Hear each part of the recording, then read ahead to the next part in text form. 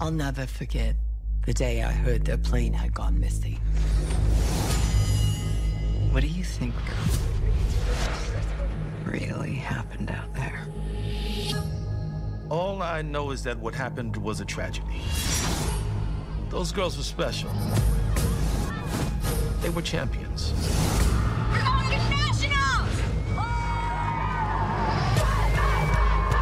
I used to think all the sex, the drinking, the drugs, I used to think I did those things because of what happened out there.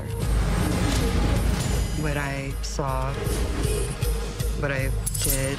Hello, Misty, you crazy bitch. It's been a while. I take it you know why I'm here. Okay, I'm out of here. We agreed, say no more than we have to. The truth is, the plane crashed. A bunch of my friends died. And then the rest of us starved and scavenged and prayed until they finally found us. I think we both know there's more to it than that. I think it'll be good to reconnect with some old friends. Welcome to the Strange Harbors podcast, a weekly discussion of film, television, and pop culture. My name is Jeff Zhang, and tonight I'm joined by Amir Toure and Derek Wong. So tonight we are finally living up to the TV portion of our podcast description, talking about Showtime's original series, Yellowjackets, which just wrapped its first season last Sunday. So this is a show that has built momentum from its season premiere. I think there's a lot of buzz around it. This has actually become Showtime's second biggest show since Billions. And now that I see like ads for Showtime, they're using Yellowjackets to sell the network now. Because they're like, oh, don't miss Yellowjackets. Subscribe to Showtime. And I think there's a lot of stuff that makes this show build momentum. In the beginning, I want to say it's like a mystery box show. It's very like J.J. Abrams, very reminiscent of Lost. So like this is very a cross between Lost and Lord of the Flies, I guess, kind of. Mm-hmm. I've been watching from the beginning. Did you guys catch up this week, or have you guys been watching along as well?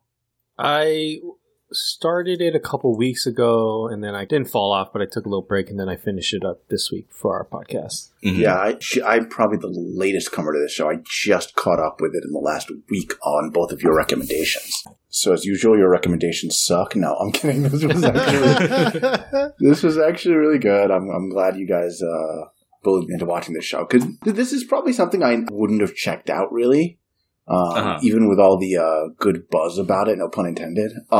And I probably wouldn't have seen it unless you guys had encouraged me to. So yeah, I'm really glad that I got into this. Although it didn't quite live up to my initial expectations, and I'm not sure how much of that's the show's fault. I don't know. We can get into that. Yeah. So how did you get into this, Jeff? Because I think you said you were the first one to watch this, right? How did you pick this up? Well, I'm subscribed to Showtime, so I just saw this ad for Yellowjackets because I was watching Dexter, the new season of Dexter, like the Dexter reboot, and they were advertising Yellowjackets alongside it. So I was like, oh, this seems really, really interesting. So to give a breakdown, like a short synopsis, the official logline is, in 1996, a team of New Jersey high school soccer players travels to Seattle for a national tournament. While flying over Canada, their plane crashes deep in the wilderness, and the remaining team members are left to survive for 19 months.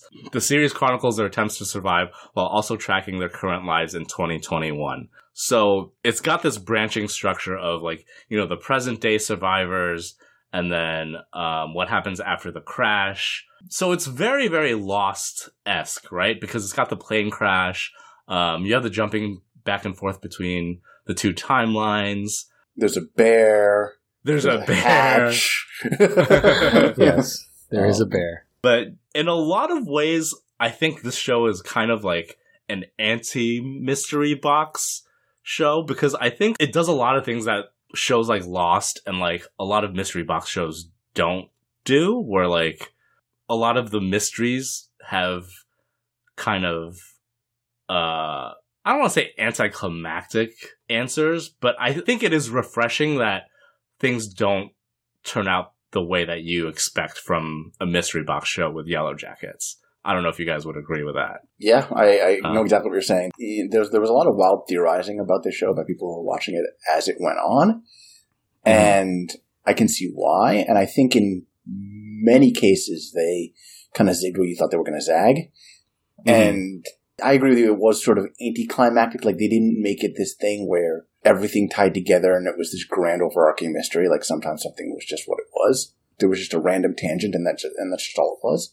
I found that frustrating and refreshing. So I know what you're talking about. Yeah. This is to take this back to the very beginning of this podcast. This show has graduated from the J.J. Abrams School of Filmmaking. I don't know if I exactly agree with your statement, Jeff. I think that this show still is concerned a lot with the mystery box. And I actually get elements of like Game of Thrones in the series in the way it interesting. It's trying to set up its future seasons, right? Or like it seems to have this story that they're trying to tell, and they're already planting things for the future. I mean, the perfect kind of example is like if you think about the opening of Game of Thrones and you think about the opening of this show, they're very similar, right? It's like this girl like running through this snowy forest, and we don't know who that is, and she gets killed by these mysterious figures, and cut to our main characters, right? Or cut to the main story. But like spoilers, and we should mention that, I guess, at the top of this episode, that we are pretty much going to like kind of go into spoilers right from the get-go, just because it was a season finale. There is some speculating that we can do for like potential seasons, but we're going to talk about this season as a whole, and there will be spoilers. Spoilers for that first scene, it doesn't really get answered, right? No, it doesn't. So, like, and remember from Game of Thrones, the very first thing we see is like a White Walker, right? But we don't really get that answer like until season 2 or 3 of what that really was or whatever. You know what I mean? Like, that's where I'm kind of getting those elements of like Game of Thrones too. I don't know if I love as much as you. For me, what was the lackluster kind of reveals that we got this season to some of the mystery box items? I agree. I think the show a little bit lacks like the holy shit big moments that would typically accompany a mystery box show. But I also think that it's smart in subverting our expectations that way. And I did find that refreshing. And I agree with, at other points, it does feel a little frustrating. But overall, I do really like the show. The performances are fantastic. I think everyone's great. The casting between the older characters and their younger counterparts is fantastic. Even though I do feel way more invested in the teenage wilderness survival than the present day storyline. I don't know if you guys feel the same way. I feel the exact same way. Yeah. I mean, so the show starts off so strong. It's got such a crazy hook because it opens up with this scene of this girl running through the snow, and she falls into like a pit trap. And I guess she's being hunted by, well, presumably other girls from the team, right? Like that's the implication here. And then I guess that first episode ends with a shot of something similar. You see a bunch of people in like weird furs with like antlers, and I guess they've like have they sacrificed someone by the end of this first episode? Well, they're eating the person who fell into the pit. Yeah, they're eating her, right? Okay. Yeah. And so, yeah, the whole thing is that she's wearing this necklace. It's like this little heart necklace, half heart necklace. And like the whole first season, it's like the cursed hot potato necklace. So like, oh, whoever's going to get the necklace in the end, she's the one who's going to die, and then she's the one who's going to get eaten. But they never even show that throughout the first season. So we don't get an answer to that. Yeah, so the first episode has just this crazy hook, and you're on edge this whole season, like, hoping they're gonna... I want to know about the cannibal cult stuff. Like, that's the shit that drew me into this show. And we never get there, so that's why I'm a little disappointed. I feel like I was led on a little bit, right? Because, we don't fully make it there. And at first, I was all in. The first 3 episodes of the show, I binged in, like, a night, because I was like, oh, wow, this is, like, super interesting. Like, the acting's great. I like the casting. And the premise is super interesting. And then, like, when I started to realize, like, oh, we're not really going to get there, it kind of slowed down for me in the middle of the season. And then I think as things accelerated towards the end, it sort of picked back up and got interesting again. But there was definitely a lull in there where I was a little disappointed that I wasn't going to get the cannibal cultist stuff that I was hoping for. So when did you realize it wasn't going to... Because part of me was expecting, but then realizing, like, there's no way they're going to get there in time or it's going to feel super rushed. Mm-hmm. But, like, part of me at least expected to see them maybe, like, have to resort to eating somebody, right? They're, like, so hungry that they have to. Like, someone maybe dies and they have to eat somebody. There is this weird disconnect for me between, like, that very first scene and, like, where the show ends up at the end of the season. Mm-hmm. At this point, kind of reiterating already what Amir is saying, but yeah, like, I felt that too, to kind of agree with Amir. Yeah. Not to say that it doesn't go in interesting directions. I think it does leave off on a good cliffhanger. I'm super excited for season 2. None of that is to bash the show in any way. It's just like that was the disconnect between my initial impression of how far we were going to get towards a cannibal cult and where we ended up. Just a little disappointed. I mean, now... So the girls spend 19 months in the wild, right? So how many months have gone by episode 10? At least a few, do we know? Right? Because we've, like, changed seasons, right? It was... And then Shauna's already starting to show, right? Yeah, it was fall. Yeah, Shauna's starting to show, like... So it's at least for sure less than 9 months, because Shauna hasn't given birth yet. Right, seems like probably a couple. We've gone from, like, the fall to, like, the first kind of snow is falling, the weather's starting to change, animals are starting to, like, leave or whatever. So, she's been a little bit big by the end, right? So I would say, 5-6 months, maybe? Yeah, that seems reasonable. Well, I don't know, because they crashed during spring, is it? Because they're still in school, and they're doing the soccer tournament. So, at latest, that's, like, May or June, right? And then by the end of the first season, it's like the first snow, right? Yeah, so, right. I would say that's like probably 5-6 months. Yeah, I think so. Yeah. And they said it's like homecoming soon, which is usually in like the fall, right? Because it's like at the beginning of a semester or beginning of a school year.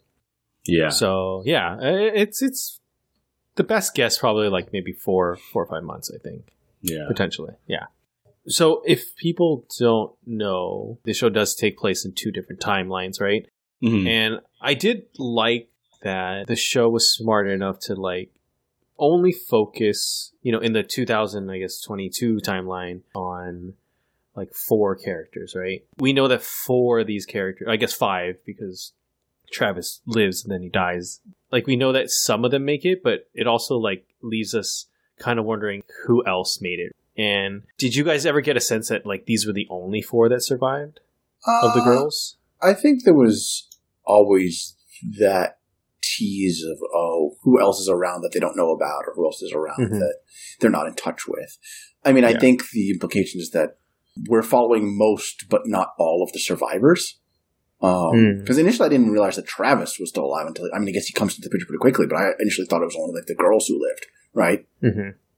So I was actually initially even surprised to see that Travis had made it. So I think, always in the back of my head it was like, the villain or whatever is going to be another survivor who's not on their side, right? Speaking to your point earlier, Jeff, like I think an oh shit crazy moment, I think for me could have been at the reunion. Yeah. Because it's the very last episode of the season. That could have been a perfect moment to bring one more, like we would have seen like a new person. Yeah. Well, we kind of do, right? I mean, not to get it too much into the end of the season, but I mean, to give some context, the 2022 storyline pretty much surrounds 4 of the survivors as adults, right? You got Shauna, who's played by Melanie Linsky.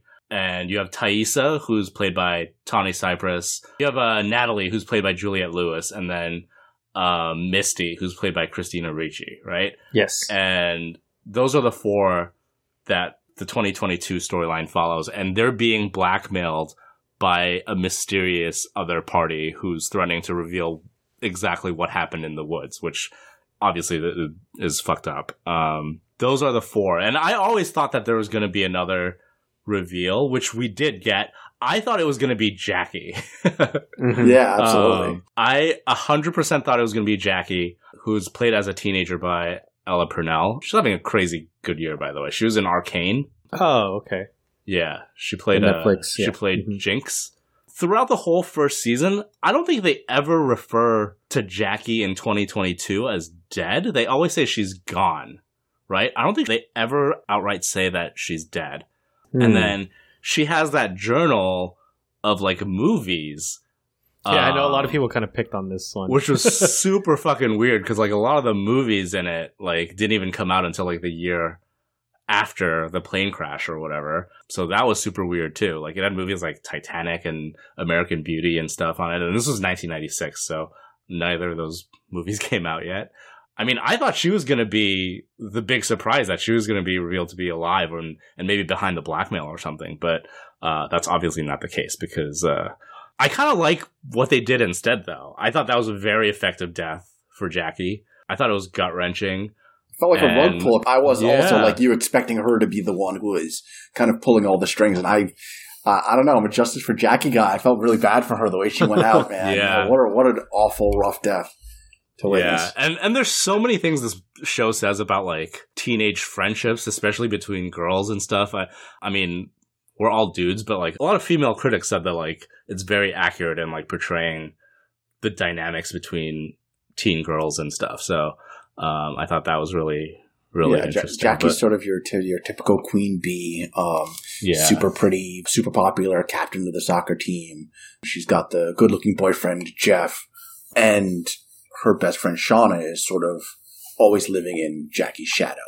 And then when they end up crashing this plane and having to become cannibal cultists to survive, Jackie doesn't take too well to that shift in milieu. And like she finds her social power doesn't transfer over like to this different environment where she's not as useful. She's not good at all this outdoorsy shit. She doesn't like it. She thinks it sucks ass.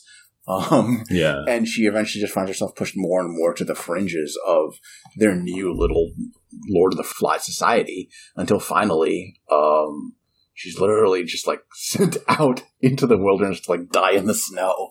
Yeah. It's pretty crazy. I mean, very on point metaphor for, what ostracization feels like as a teen girl, I guess. I mean, this is a very Buffy level of making like teen angst metaphorical, right? Like this is on that level. Which is a compliment, by the way. Buffy was very good at that. And this show is also, I think, very good at doing it. Yeah. So I wanted to ask, is that plausible, though? Can someone fall asleep like that and not notice how cold it gets? And like, absolutely. That's exactly, I think, like exactly how it'll happen, right? If you get cold, it feels like falling asleep. And then that's it. Yeah. Absolutely. I'm not like an expert on people freezing to death, but that definitely struck me as fairly plausible. And also that no one would even realize that was going on until they went out and checked on it the next morning and went, "Oh shit, she like died." when Shauna wakes up the next morning and her breast's cold, I was like, "Oh shit!" So it hadn't snowed, right? Like they wake up the next morning and it turns out it had snowed, and she just absolutely. She's like Jack Nicholson in The Shining. Yeah, but I mean, her pride kind of led her to her death too, right? Because like she could have knocked on that door and they probably would have let her back in. They're not like monsters, right? They're still not fully in the Antler Queen cannibalistic cult stage yet. They're still in that cabin, So they probably would have let her back in, and I think that's the tragic part of her death, Yeah, they would have let her back in for sure. And nobody went out and went like, "Hey, you should come in." Even Shauna, her like ex best friend did. Well, also no one forced her out, right? Like she got into a fight, and then she was like, she finally had it out with Shauna for sleeping with her boyfriend and becoming pregnant with her boyfriend's child. They finally had their big confrontation, and then when Jackie tries to ostracize Shauna, she realizes like, "Oh shit, I don't have any power in this situation. I'm the one who's going to have to like be alone and go out into the wilderness." And so, like out of pride, she sort of exiles herself, and then ends up passing away. Who do you think out of the cast has the best young actress to older actress counterpart, like casting? Dude, they're all really good. They're all pretty good, right? They're all really good. I think it might be Thaisa. Thaisa? Really? Jasmine Savoy Brown and Tawny Cypress? I think Cypress? that's pretty good, yeah. They don't really look alike, though. Yeah, but the energy's the same. Yeah, the energy is the same. I don't know. I think they did a very good job with that casting. I think they're all pretty great. I mean, I think I really love Juliette Lewis and Sophie Thatcher as like the Natalie character. I mean, I think for me, the adult Misty and Shauna kind of outshine their younger counterparts. To answer your question, is probably the Thaisa character or the Natalie character for me. That I think has like a really good energy between the younger actress and the older. Man, I think they're all good. I think Sophie Nélisse and Sammy Henretti do a great job as younger Shauna and Misty. Misty's just fucking unhinged across both timelines. It's so fucking hilarious. Wild. What a scary character. And the first episode twist where she destroys the black box, that's such a great character moment, you know? It is. I don't know if I actually find it plausible. To be able to break up. Really? Not to be able to do it. It's like the kind of thing that feels like a cool character beat in a TV show, but doesn't feel like the kind of thing a human being would actually do. Like, I know you're socially isolated. Like, this is like, wow, what a great character. We're wishing how socially isolated she is. She'd rather destroy the black box and live in, like, the wilderness than be rescued and, like, go back to being on the outside, right? Because she's like this ostracized nerd, who's all of a sudden she's very useful now that they've crashed the plane. She knows a lot about medicine and, I don't know, gathering plants and whatever. And so she's all of a sudden, everyone's like, oh, wow, thank God Misty's here. And she's never had that before in her life. And so, like, you know, if they get rescued, she's going to lose her new found sense of social currency or whatever. Yeah. Yeah. And that's so important to her that, you know, she destroys the black box, which totally works on a showing you who this dramatic person level. is, and dramatic level and metaphor level of, like, this is how badly some people need validation at that age. But would you really do that? I don't know. I feel like if you're a teenager, you would. Fuck, dude. I don't know, man. I don't know. Like, I feel like, because, like, that black box, like, I could see you being like, oh, fuck, I wish, like, this black box wasn't there. Or, like, even, like, hitting it once, but, like, I don't know. Like, I feel like after you hit it once, you'd be like, fuck, wait, am I about to destroy our way of getting back to civilization? Fuck that. Yeah. Like, I don't know. It's such a cool moment, but it also made me, like, roll my eyes just a little bit. Like, oh, would she really? I don't know. I also don't think that she thought they were as lost as they actually were, you know? Like, maybe. Like, she thought maybe, like, oh, destroying the black box, it'll delay our rescue by, like, a week or two or something, or, like, just a couple of days. Because at that point, the plane had just crashed, right? So, like, maybe that'll give me a little more time to be, like, play the hero and get everyone to like me and show how useful I am, you know? So I don't know. I could buy it. That didn't really bother me, but I see what you're saying. No, that's fair. That's totally fair. I mean, I can see how it could totally be a super strong character moment. It just, for some reason, that one rubbed me a tiny bit the wrong way. Yeah. What do you think, Derek? Did you just completely buy it? That's why I asked, did you buy the thing about her actually breaking it? I'm like, they're supposed to survive, like, plane crashes and shit, right? Like, how does she just, like, this girl, break it? right? Yeah. But why don't they make the whole plane out of the black box?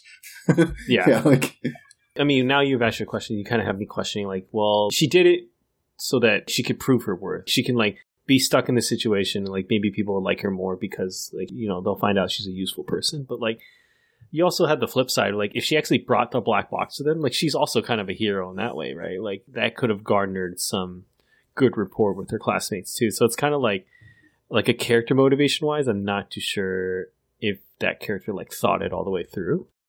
I think it just served its purpose. It's the black box. She got rid of it, so that's why they're not found for, like, 19 months. Mm-hmm. I am curious to see if it will come back. Yeah, I'm wondering, is that a known thing? Yeah, like, if that's something we have to keep an eye out, remember for, like, a second season, if people are like, hey, we found the black box, so it looks like someone, I mean, I don't know if they're going to be able to tell that someone actually messed it up or not, but yeah. So on the one hand, you would think yes, right? Because they all are wary of and hate Misty, but she's also done enough other things that I feel like maybe that it doesn't even have to be revealed, and they'd still be very wary of her, because she is a very unhinged, deranged character. Yeah, but you also have to imagine, like, we kind of understand where these characters are going, the savage nature that maybe some of these characters are getting to, you know, as the seasons progress. If they did find out that information, I don't know if she would have actually made it off, right? And made it back to civilization, because we know that she does. So, I mean, it does kind of beg that question too. But to speak a little bit to a point that Jeff made very early in this podcast about, like, this show subverting expectations. I mean, we haven't really talked about the Shauna-Jeff relationship in like the later timeline, you know, and then we find out the ultimate person that is blackmailing them isn't anyone from the plane. It's actually Jeff himself. Yeah. Which I thought was clever. It was fun. And I like that it was kind of a relationship building thing for them to like have to go through this and figure out how to basically get rid of a dead body. Yeah, well, I mean, they had this very frigid relationship, and I think through this blackmail, they against all odds became closer, and I actually really loved that. We got some like really, really funny moments. I think it's just refreshing that one of the big mysteries just turns out to be the simplest explanation, right? Yeah. Like Jeff's furniture business isn't doing well. He's like drowning in debt. He needs money. He also knows what all the girls have been through. I mean, I assume he knows enough to be able to blackmail them, right? But we're made to think that it's someone else. But in the end, it turns out to be just Jeff. And Warren Cole, the actor, I think he delivers the line that's just the funniest, the cadence and everything, where he's just like, "There's no book club," because he thinks that Shauna's been going to book clubs all this time, but she's really shacking up with this mysterious guy named Adam, having an affair. So, to lay the groundwork, she thought that Jeff was having an affair, but he was actually getting himself in debt to loan sharks. Yeah. Because the business wasn't doing well. And then to dig himself out of that, he concocted the blackmail plot. But, his wife sees him sneaking around, thinks he's having an affair, and then starts her own affair and ends up murdering the guy. Yes. You said I was having an affair too, so that means that... Yeah. Jesus Christ. Oh, God, I can't believe it. I can't believe you thought I was going to book club this whole time. What? There's no book club?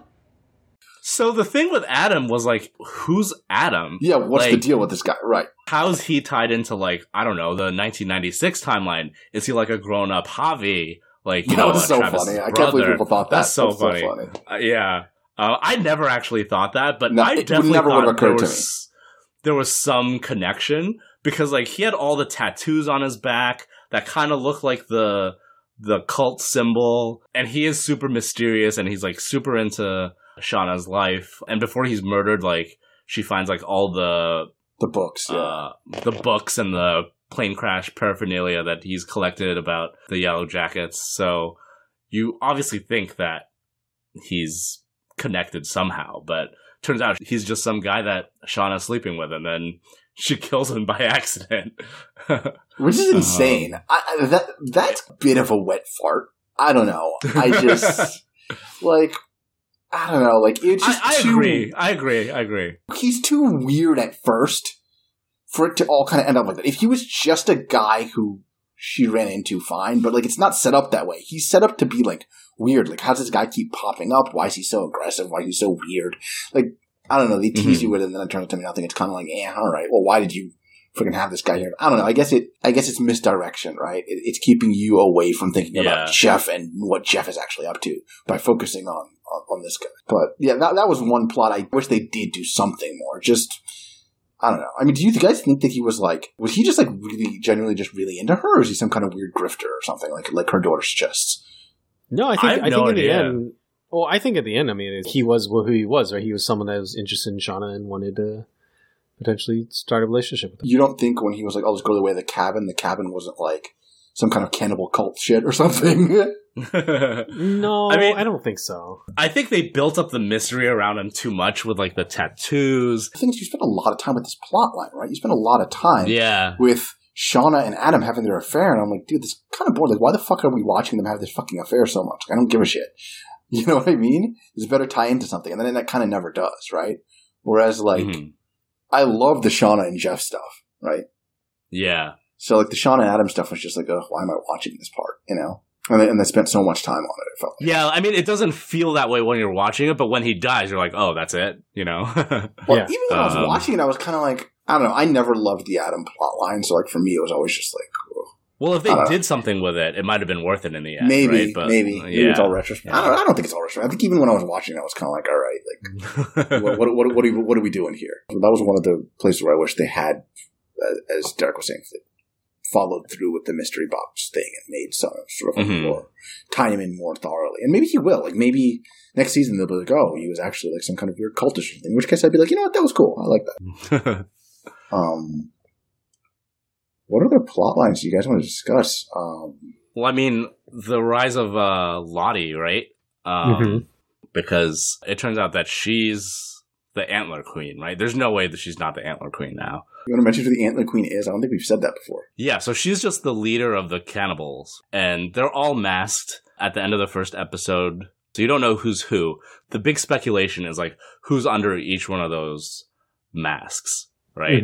And what the deal with them is. And there's clearly a leader, because she's in the middle, and she's got, like, this ornate antler headdress that's bigger than everyone else's.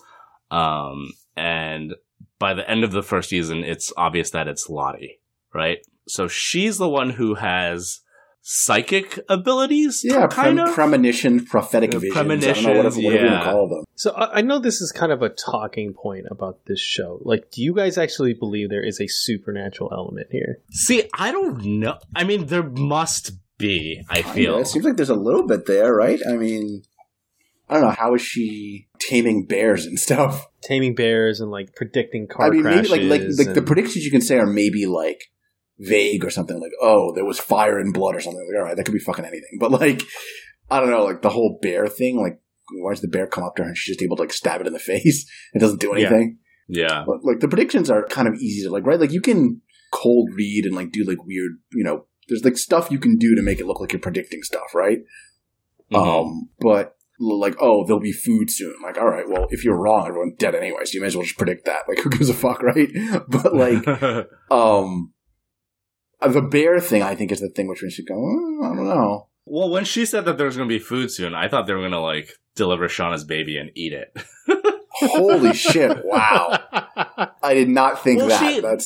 They had that dream where she delivers the chicken, the rotisserie chicken out of her womb. So I was like, uh-oh, are they going to fucking eat this baby? But they didn't get up to that point, so doesn't mean there's no baby eating in season 2. We might get that, so it still might be. That's a question I have for you guys too, but let's stay on this. Like, so we do see at the end of the last episode, right, the Juliette Lewis Natalie character, she comes to the realization that she now believes that Travis killed himself, right? It's like this whole season she's been trying to find this person that blackmailed them because she believes that person also killed Travis. But then by the end of the season, they all kind of realize that those are two separate things. And that Shauna frames Adam as the blackmailer, right? Even though she knows that it was her husband, Jeff. Yeah. So now it's clear that whoever blackmailed them did not kill Travis. Well, and it's up in the air if Travis killed himself at all, right? Like, Natalie is insistent that he did not, but basically everyone else in the show is like, he probably killed himself. Who gives a fuck, right? Like, nobody else is really as obsessed with that as she is, right? Yes. Yeah. So towards the end of the episode, at the end of the final episode, it seems even like she's about to accept this, right? She's going, all right, maybe he killed himself. We found the blackmailer. Maybe there was no murder or whatever, right? Yeah. And I mean, she's on the brink of committing suicide at the end of the season also, but then is stopped by this group of people. One of them is wearing a necklace that bears the symbol that we've seen all season. And that's juxtaposed with the scene where we flash back to 1996 and Lottie is presenting this, I'm assuming, is that the bear's heart? Because that's too big to be human heart. Yeah, I'm assuming it's the bear's heart. Yeah. To some altar of some sort. And who's behind her? It's Van? It's Van and Misty. And Misty, okay. And then we do find out that Lottie is still alive, right? Because Natalie's doing an investigation, and there's this clue that someone drew money out of Travis's account the day after he died, and it's assumed that whoever drew the money out is also probably the person that killed Travis, and then they find out that, well, the person that drew the money out is Lottie. So we know that Lottie is still alive, right? So the PI was like, who the fuck is Lottie Matthews? You know? Yeah. And that's how we realized that Lottie's still alive. Yeah. So I think that puts into question who is a part of Lottie's cult and who's not, right? And I think the finale tries to paint that Thaisa is a part of the cult because there's something sinister going on with Thaisa. And she sacrifices her family's dog to some fucking fucked up altar in the basement, right? And her wife goes down and finds their dog's severed head at an altar, and she wins the election that she was supposed to lose because she total victory. Is that the implication that she's like? Yes, I think that so. She yeah, sacrificed the dog to win the election. That's what I read too. Dude, that's insane. Well, see, I don't necessarily read that as her a part of Lottie's cult, though. Like, I know, like, a lot of the Thaisa character in the past was the one that was very practical, right? That didn't believe in religion, didn't believe in all the mysticism. And I think that the reveal at the end is that we find out that this adult version of Thaisa does, right? There's some kind of turn for her, right? Maybe, I don't even know about that. Maybe she just, I don't know, how much of that is she doing in her sleep? Yeah, we don't know that. That's true too. That's true so, too. like, one of the wrinkles with this character is that she has these episodes of sleepwalking or whatever, where she goes into this fugue state and she does things she doesn't know what she's doing. So she like sneaks out into the night and like eats dirt, and she like I don't know, moves around and like steals things, and like one night she's supposed to be standing guard over the rest of the girls while they sleep. And I guess she ends up falling asleep and sleepwalking. And she wakes up like in a tree, and the rest of the girls are being attacked by wolves because she didn't do her job. So that was pretty insane. Yeah. I mean, that's connected to like another supernatural thing that we thought was supernatural, but it turns out it was just Thaisa in a tree. Cause like, her son is always talking about like, oh, there's a woman in the tree, and you're like, oh, what kind of ghost shit is this? It's fucking creepy as fuck. And it's even creepier when it's revealed that it's his mom, like sleepwalking in the tree. It's fucked up, eating dirt.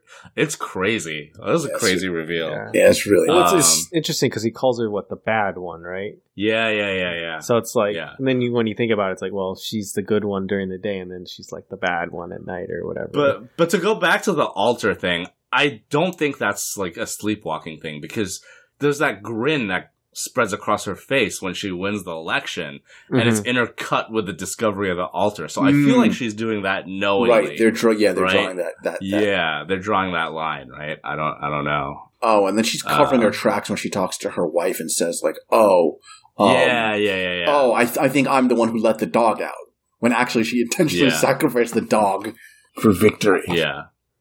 Yeah. Oh man, that is that's dark. I guess the other thing we didn't mention is Taste is the queer Kamala, right? Yes. Yeah. I mean, I guess I don't know if she's a lesbian. We've only ever seen her have relationships with women, but she's a queer black woman who's like married to another black woman, and they have a son. And so she's running for state senator of New Jersey, I guess. Yeah. And she's this huge underdog, and she's supposed to try and make up some lost ground by kissing the ass of this powerful, I don't know, whoever she is, a kingmaker type figure in New Jersey. And the person starts prying into what the Yellowjackets had to do to survive. And Taysa tells her to fuck off.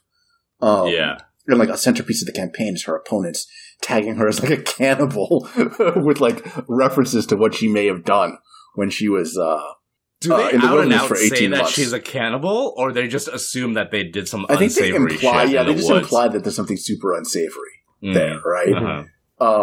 Yeah. And so there's this whole, that's like her whole adult plot line is that, right? I guess she's like this hyperachiever person. There's this great bit where she's talking to Shauna. Like, Shauna talks about all the things she would have done. She's like, oh wow, if we hadn't ended up doing this, I would have done this. I would have gone to Brown. I would have had this kind of boyfriend. I would have done, just imagining an alternate life where things would have been better. And Tayce is like, I would have gone to Howard. I would have gone to Columbia Law. I would have graduated first in my class. I would have risen to like the top of politics or whatever. And Shauna's like, you did do all that. And then Tayce says, but like none of it feels real. It's very interesting that, I guess, I don't know, part of her still out in the wilderness, just like everybody else. They're all incredibly fucked up from what they went through. And the growing bond between Thaisa and Shauna is one of the best parts of the show, I think. I think it's very organic, and I like it. Yeah, in both timelines, yeah. Because, Thaisa's with Van, right? Poor fucking Van, Jesus Christ. Yeah, man, Van really goes through it, dude. That was, like, the big what the fuck moment, right? Because, like, I mean, you mentioned that Thaisa was, like, she went AWOL, like, trying to keep everyone safe, and she sleepwalks into the tree, and fucking Van gets wrecked by the wolves. Yeah. So because of her dereliction, her girlfriend is attacked by wolves, and they think she's dead, and they put her on a pyre, and then they realize that she's still alive. So they actually set her on fire. Did they not check a pulse? Like, come on. So they set her on fire, and then they put her out and carry her back to safety. She actually manages to live.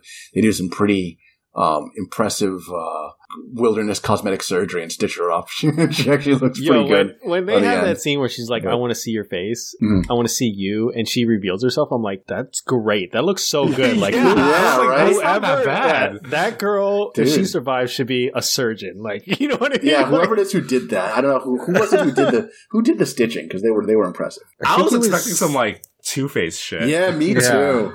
Me too. Because it's really gnarly when, she does get her like face. All her like teeth are exposed through her cheek. Yeah. She's all fucked up. Yeah.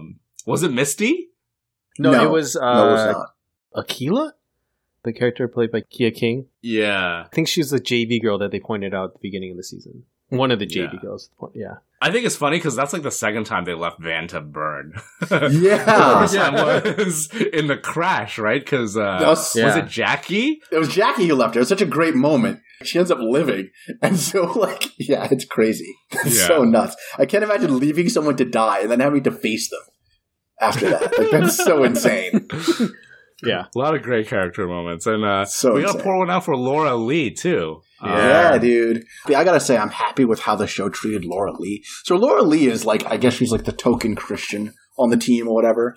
And she's like very overtly religious. Like she's always like trying to lead the team in prayer and, saying grace before they do things. And like people, they love her, but they roll their eyes at her. But the show's like, I think very respectful and treats her with a lot of like respect. And I'm really glad that the show didn't just like shit all over religious people. Like I think that would have been really distasteful. And I'm glad that she's able to like be a heroic character that like the other girls on the team can be friends with and look up to. And like the show doesn't like make fun of the fact that she's religious.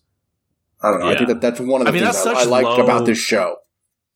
Actually. That's just such low-hanging fruit and like an easy joke to make, and they don't do it. I mean, some of the stuff is played for laughs, but it's not like it's not insulting to her. I feel like it's not too mean-spirited, right?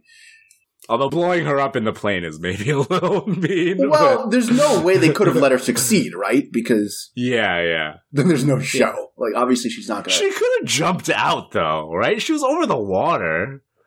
She let that thing burn for like 10 minutes before it exploded.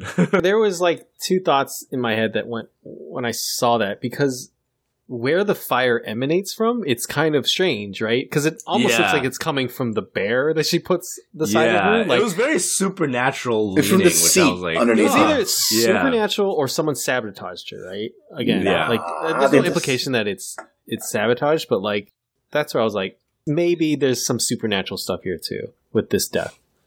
Yeah, but I don't know if that's ever going to get answered.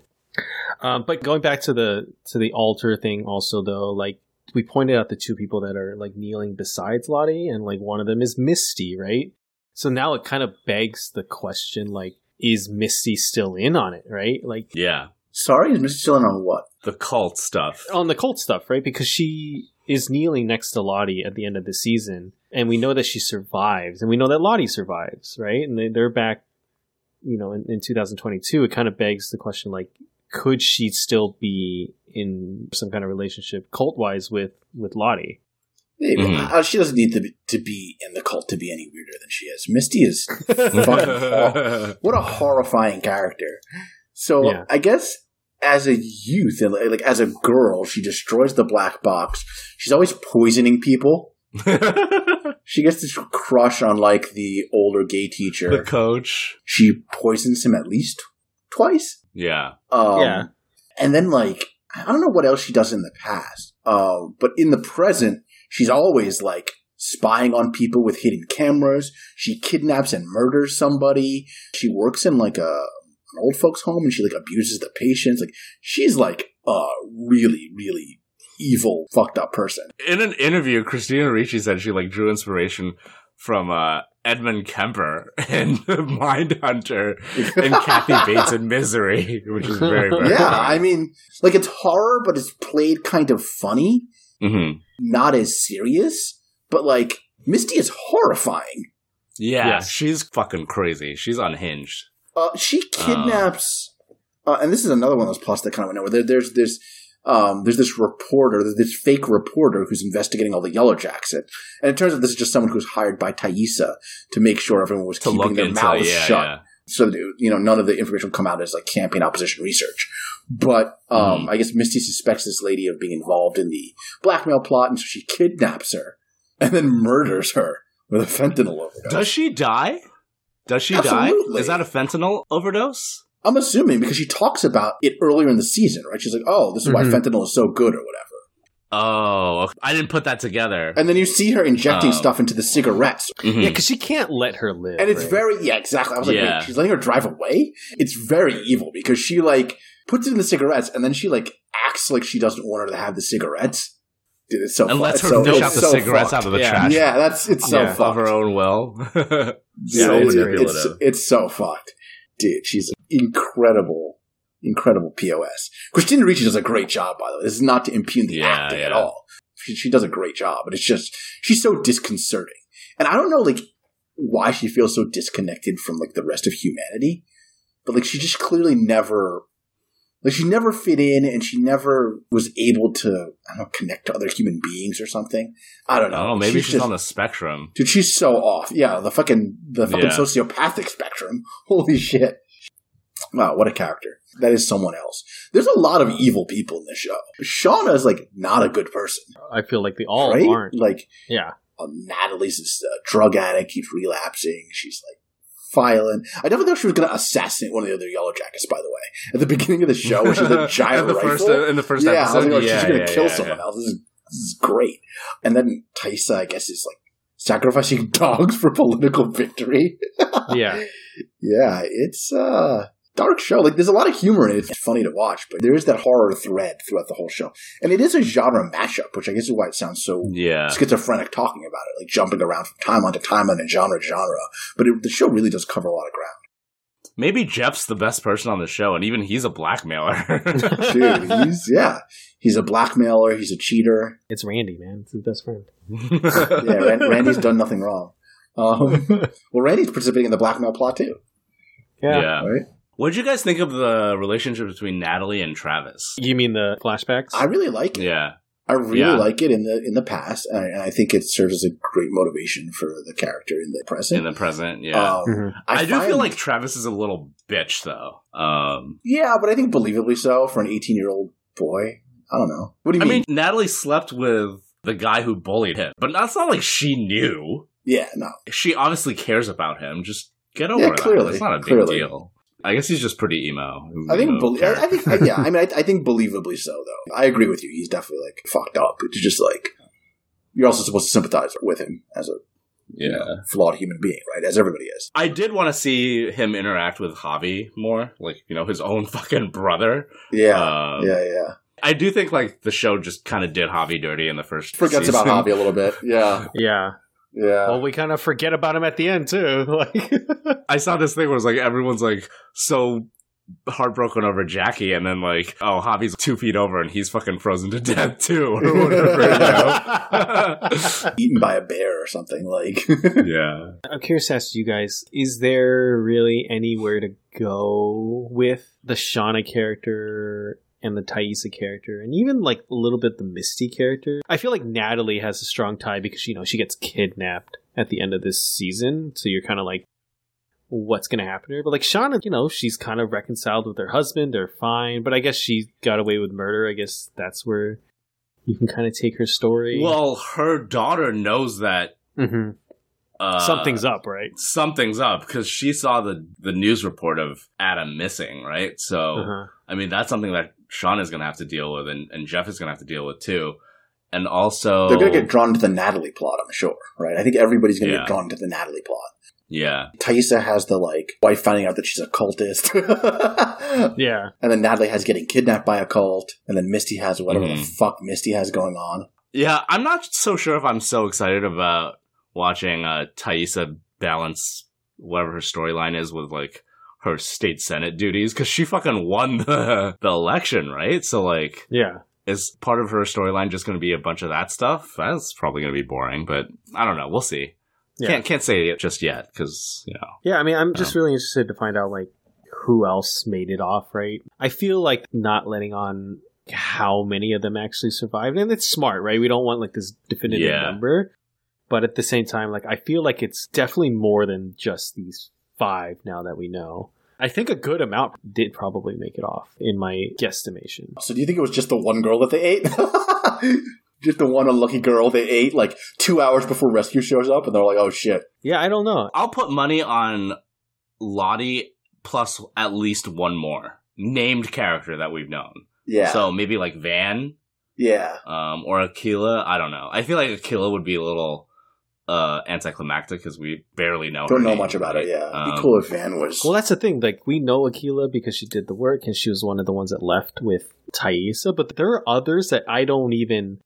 Like, they're just, like, the red shirts, right? Like, I think all of those can die, but, like, all the people that we know and we've actually, like, heard actual dialogue come out of their mouths, I think could be alive, like Aquila, right? Like, Van could probably still be alive. I think we can all agree that Coach is toast. Oh, yeah. Yeah, there's no way. Yeah. Because I don't think the cannibalism starts until he's dead, right? Until he's gone, right? Yeah. Yeah, I don't think he's going to, condone cannibalism. Yeah. As much as I like Coach, I do think he's toast. Oh, yeah, no, there's no way. There's no way. I was a little surprised he lived to begin with. I assumed all the adults were going to get washed immediately. Well, I mean, the first episode, fucking Misty hacks off his leg. That was fucking brutal. Metal scene. Yeah, it's crazy. All right. Yeah. Well, is there anything else you guys wanted to bring up? Not really. Thoroughly enjoyable show. I like it a lot. Pretty light TV year, 2021. I didn't watch that much TV. But this was a high point. I really enjoyed following the show week to week. I don't think there's been another show that's galvanized the internet into like theorizing and stuff like this for a long time. I mean, I think if Squid Game was not a Netflix and it was a week to week, it would have had the opportunity to be that. But because of, the way Netflix plays, it's just like, nah. The week to week model is just so much better. Like, especially if you want people talking about your show. Yeah, you just need time for things to build up. You can't just be all at once. Was there a theory that you guys, like, I guess maybe we talked about it all already. I guess Jackie being alive was like the number one, right? Yeah. I was convinced that Jackie was alive. Because they were really trying hard to make it seem like she was dead. Mm-hmm. And she turned out to be dead. So yeah. But I like the way that she went out. I thought it was really affecting, really put a cap on that relationship between Shauna and Jackie. I think the one thing for me though that didn't leave the best taste in my mouth by the end of the season was that there's a lot of like this reporter trying to find out what they did, people asking Thaisa to spill what happened during this time on the and we still don't know. But we don't know, right? Like we don't actually see them do anything terrible, like that terrible, right? They almost killed Travis, but that was the shrooms. Yeah, it was true. But like there isn't anything yet that we've seen that points us to like, well, what secrets are you trying to hide? Like I think they needed to give us just like that little nugget, like something. Well, I mean, it's clearly cannibalism, right? Yeah. Oh, and another question I want to ask. Is that baby her child in the future? I don't think it can be. No way. There's no way. The ages don't line up. Like, we know how old Shauna is. We know how old Callie is. Yeah. Oh, and he says 19 years ago, right? Yeah. Yeah, you're right. No. Okay. This was... It's more than that. No, more than 19 years ago. It's 20... Oh, you're right. It happens in 96. 25 years ago. Yeah. And it's 2021. Yeah, we know it's 2021. You're right. So You're right. Yeah. Unless the baby gets, given up for adoption and Jeff never knows about it, or like the baby perishes or is eaten, or I don't know. But it cannot be Callie. We know that much for sure. Yes, you're right. If you do the math, it can't be. Then I guess what happens to the baby? New theory: Lottie absconds with the baby and raises her to like kill her own mom or some shit. I don't fucking know. A 25-year-old cult member under Lottie. Who's Shauna's kid. That is a cannibal cult thing to do. I do want more of the horror cannibal culty aspect stuff. Like, yeah, that's what I'm hoping for. I love that little shrine that Thaisa has in her basement. I love like the weird imagery of her like being in the tree with her like mouth and hands covered in dirt. That stuff is so cool. Yeah. And I definitely want more of that. And who's the eyeless dude? That's the one mystery that we didn't get resolved, right? That didn't have an answer. Remind me, who is the eyeless dude? Jackie's dream. like the hallucination of the dude without eyes. Yeah. Thaisa sees him all the time. She also sees him when her grandma dies, when she's like a kid. Oh, yeah. And she's like, oh. Remember? Yeah. Yeah, I don't know who that is either. I mean, is that just like a personification of death or something? Does it have to be a guy? Like, is it just... I don't know. Maybe not. And I know this is like pretty much moot now, but I had a lot of fun like trying to figure out who was who in that one wide shot of the Antler Queen and everyone beside her. Did you make any headway on that? Yeah. So there were two people on the end. One has the wolf pelt, and she's like holding hands with the girl with the bunny ears. So you think the bunny mask? Probably. So that's Thaisa and Van. No, that's Thaisa and Shauna, right? Just because of how close they've gotten. And then Thaisa's all about the wolves, right? She's had this wolf motif like this whole entire season. And then Shauna's got the bunny thing. She's got like all the bunny statues in her kitchen, and then she kills like a bunch of the rabbits and feeds it to her family. Yeah. So yeah, that was so fucked. Yeah. I mean, it doesn't really mean anything, but that was fun to like try and deduce who was who. That is cool. Is that episode 1 you're talking about? Like that wide shot? I think it's episode 1. It's like the end of episode 1, right? Where you see where they have the wide shot.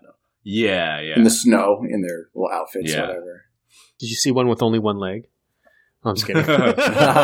Yeah.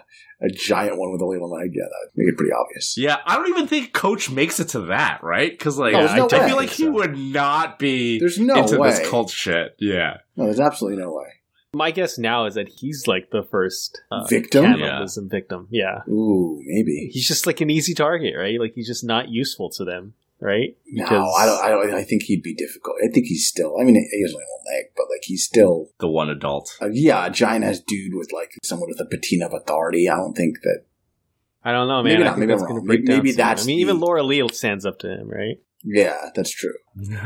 So my last thing is dream casting for.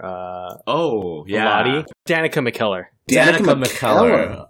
Okay, I can see that. And she is just about the right age. I'll be honest, I don't have a person who I'm thinking of. Do you have someone, Jeff? Because the whole time I was watching this show, I was like, damn, that girl really looks like the girl from the Wonder Years. Really? Okay. Yeah. Do you have someone you were thinking of, Jeff, for that role? Someone said Megan Gale. She was supposed to play Wonder Woman in the George Miller adaptation. I think that's cool because both her and Courtney Eaton were in Mad Max Fury Road. Wait, what? She's like one of the older Valkyries, and then Courtney Eaton is like one of the younger ones. Oh, really? Immortan Joe's like harem or whatever. Oh, Courtney Eaton's Cheeto or whatever. Yeah. Oh, that's crazy. That might be good. I don't know. What is Courtney Eaton's background? Yeah, she's very mixed. So, like, I'm just, I don't know anything about her, but like, according to Wikipedia, her dad is Australian English. Her mom is a New Zealander, a Chinese, Maori, and Cook Island Maori ancestry. So, like, Courtney Eaton is definitely very mixed. All right, well, I think that will conclude this week's episode, unless you guys have anything else. Jeff, where can people find more of your work? You can find me on my blog at strangeharbors.com, and you can also find me on Twitter and Instagram at strangeharbors. What about you guys? You can't stop being so nosy. What about you, Derek? You can find me at World's Okayest Photos and Screen Agents Guild on Instagram. But if you like this podcast, the easiest way to support our podcast is to subscribe wherever you get your podcasts, whether it be Apple Podcasts, Spotify, Stitcher, any of the other popular podcast apps. If you're listening to us on Apple Podcasts or Spotify, please do us a favor and give us a great rating. It really helps to get our podcast out to more people. Yeah, if you have any questions, comments, suggestions on our episode on Yellowjackets, maybe some of your own theories that we didn't cover, feel free to shoot us a line at jeff@strangeharbors.com. We like reading out questions on the pod. And yeah, with that, we'll see you guys next week. See you next week, everybody. See you guys then.